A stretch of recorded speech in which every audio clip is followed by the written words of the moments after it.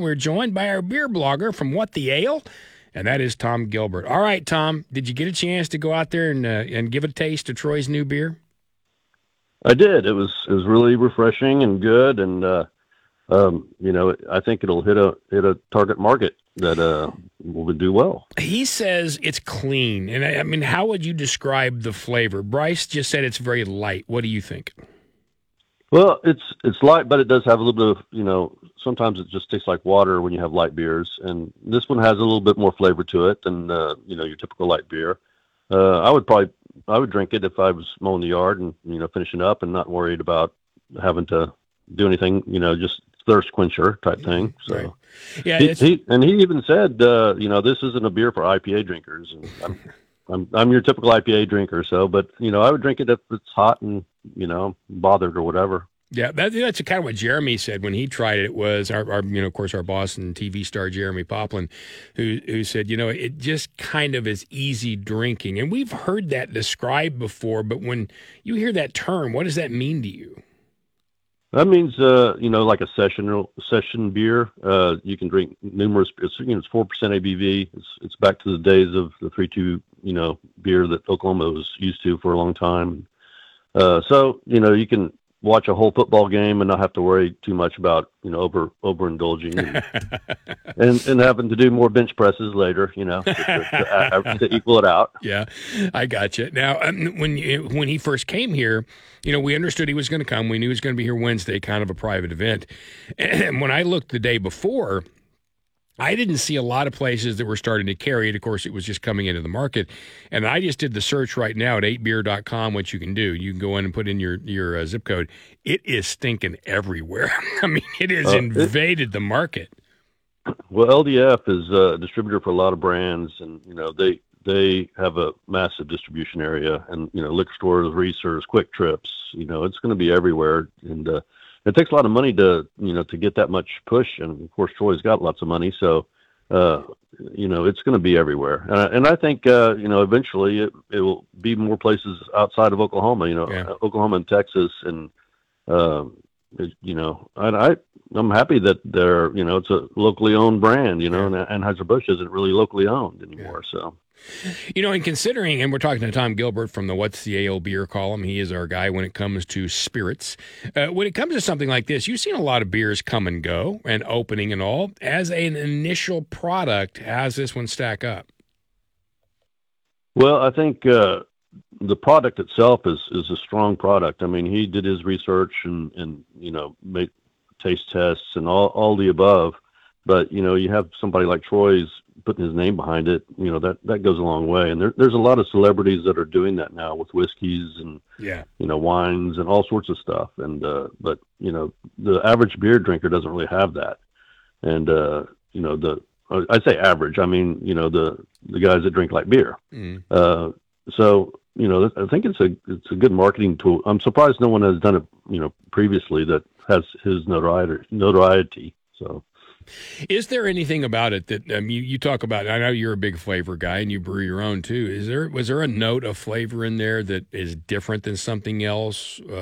Anything you picked up? Because I know you're very good about being able to pick those flavors and tastes up. Well, it didn't taste like water, so it had some flavor to it. A little bit of a malty back to it, I think.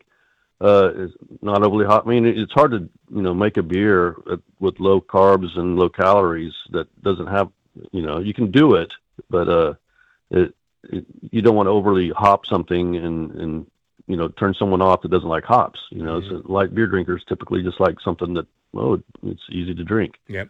So I think I remember tasting a little bit more malty, backbone to it. So it was really well balanced for something like what it was. Yeah, I watched a lot of his interviews, and he went on. He multiple times talked about carbs and calories, but he also said they'd worked very closely on flavor. So I wanted to see what you picked up. It's 8:18 here on the Blitz 1170 with Tom Gilbert. He's our beer blogger from What's the Ale. He's on with us at least monthly as we talk about things. We're going to get into St. Patrick's Day in a moment. Bryce? Tom, I'm going to the Dead Armadillo Brewery tonight, and I'd never been. Do you have a couple recommendations? Well, you can't really go wrong with Tulsa Flag. I mean, that's their main beer. They also have a stout that's really tasty too. what is it? It's their common stout. I can't think of the name of it right now. But anyway, yeah, the stout is really good, and I just did a story on what the ale like 2 weeks ago about one of their beers that they made, and I can't think of the name of it either because I probably had too many beers since then. See that? You've been drinking beer so long you can't remember beer. Well, this is the thing, and this is what I asked Troy. Is like, you have a lot of competition out there. You go into a liquor store now, and what do you see? It's like everywhere there's beer.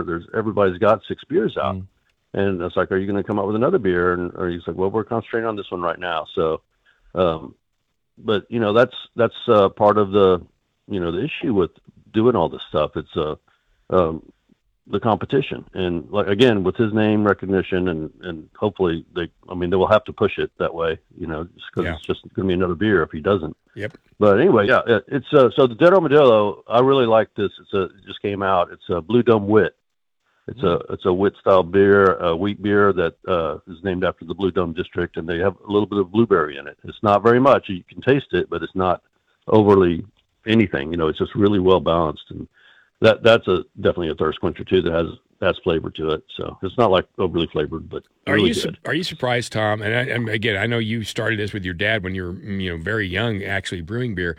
Nowadays, there are so many of the blueberry, the pineapple, or a raspberry, those kinds of flavors that gosh, you didn't see that stuff growing up. Is that surprising, or is that just a natural progression of what we're going to be doing? Well, I think it's natural. You do have your brewers that keep it, pretty consistent. They might add coffee or something like that, but with the fruited beverages, it goes. It's also trying to get market share. If you put some fruit in it and it's sweeter or it has a little bit something different, you might get a different market share.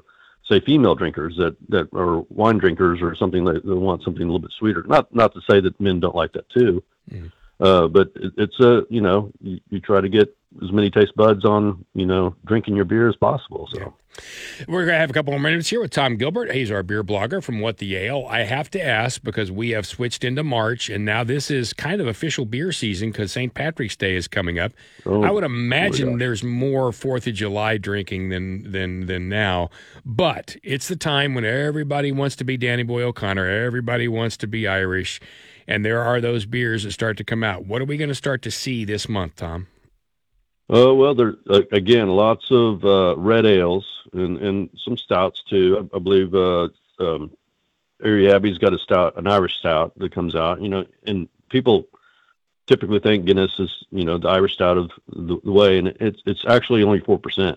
It's a really light beer. It's maybe you can't see through it, but it's a light beer, and so. Stuff like that, Irish Reds come out. I know Marshall's got a small batch of Big Jamoke, which is a porter, and they've added some coffee to it, which would be really tasty because it really bounces out. But talk about lots of events coming up. April and May, there's tons of beer tasting events. So get ready for the St. Patrick's Day block parties. Almost every brewery is doing a party somehow, a brunch or a party.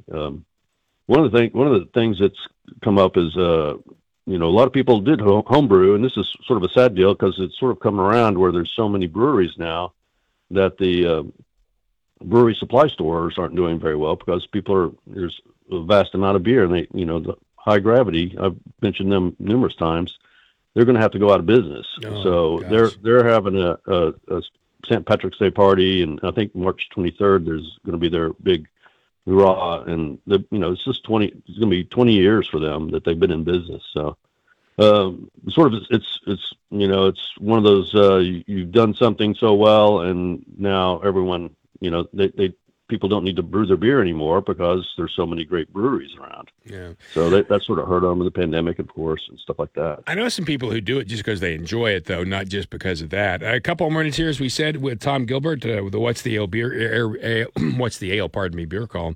All right, so when you say Irish Red, how would you describe what that really is? Because there can be a lot of people who don't know what that would even entail. Well, it has the malt itself creates the redness in the beer. So it's got like an amber red color to it. So I mean, that's why it's called a red, and I'm sure it's got the malty flavor to it. It's easy drinking as well. I mean, not a lot of hop flavor on those kind of beers. So that's why, during St. Patrick's Day, when there's a lot of people, not necessarily beer drinkers, would drink, they would go towards that, since it's not quite in your face, hoppy and stuff like that. What is the quintessential St. Patrick's Day beer? Probably Guinness. Yeah, Guinness would be. I mean, I think McNally's sells more Guinness in the United States than any other place. Wow. So McNally's is celebrating their 20th anniversary, and it would probably be a wild one, of course, because there's always lots of people there. But right. Yeah, they're one of the, they started. That's why I love McNally's, because they had so many varieties of beer before you could, in one place that you could get. They started it for Tulsa. So. What beer goes best with a good corned beef sandwich? Because that says St. Patrick's Day to me. Yeah, I love corned beef. An amber ale, an IPA. I always like those, a little bit of a flavor.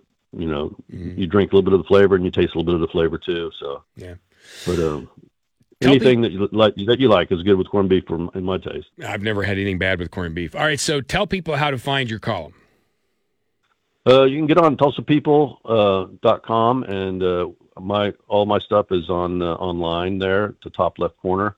I do a beer of the week. I've got numerous stories. I interviewed Troy for about 20 minutes and talked about his home run that he hit in the Fortune Park, and just all sorts of related stuff with beer and people. That's fantastic. I'm glad you got that kind of access in there. All right, so what's coming up? You said you wrote about a brand new beer this week. Tell us about that before you go. Well, the beer of the week will be from High Gravity, and it comes out Monday, and it's a beer that is dedicated to a girl that passed away from colorectal cancer. Oh. Heather Sams was her name, and so they're doing a benefit for her family. And the name of the beer is Check Your Booty, and they're going to give proceeds to the colorectal cancer in her name, and to help also to help her kids. That is fantastic that they're doing that kind of work.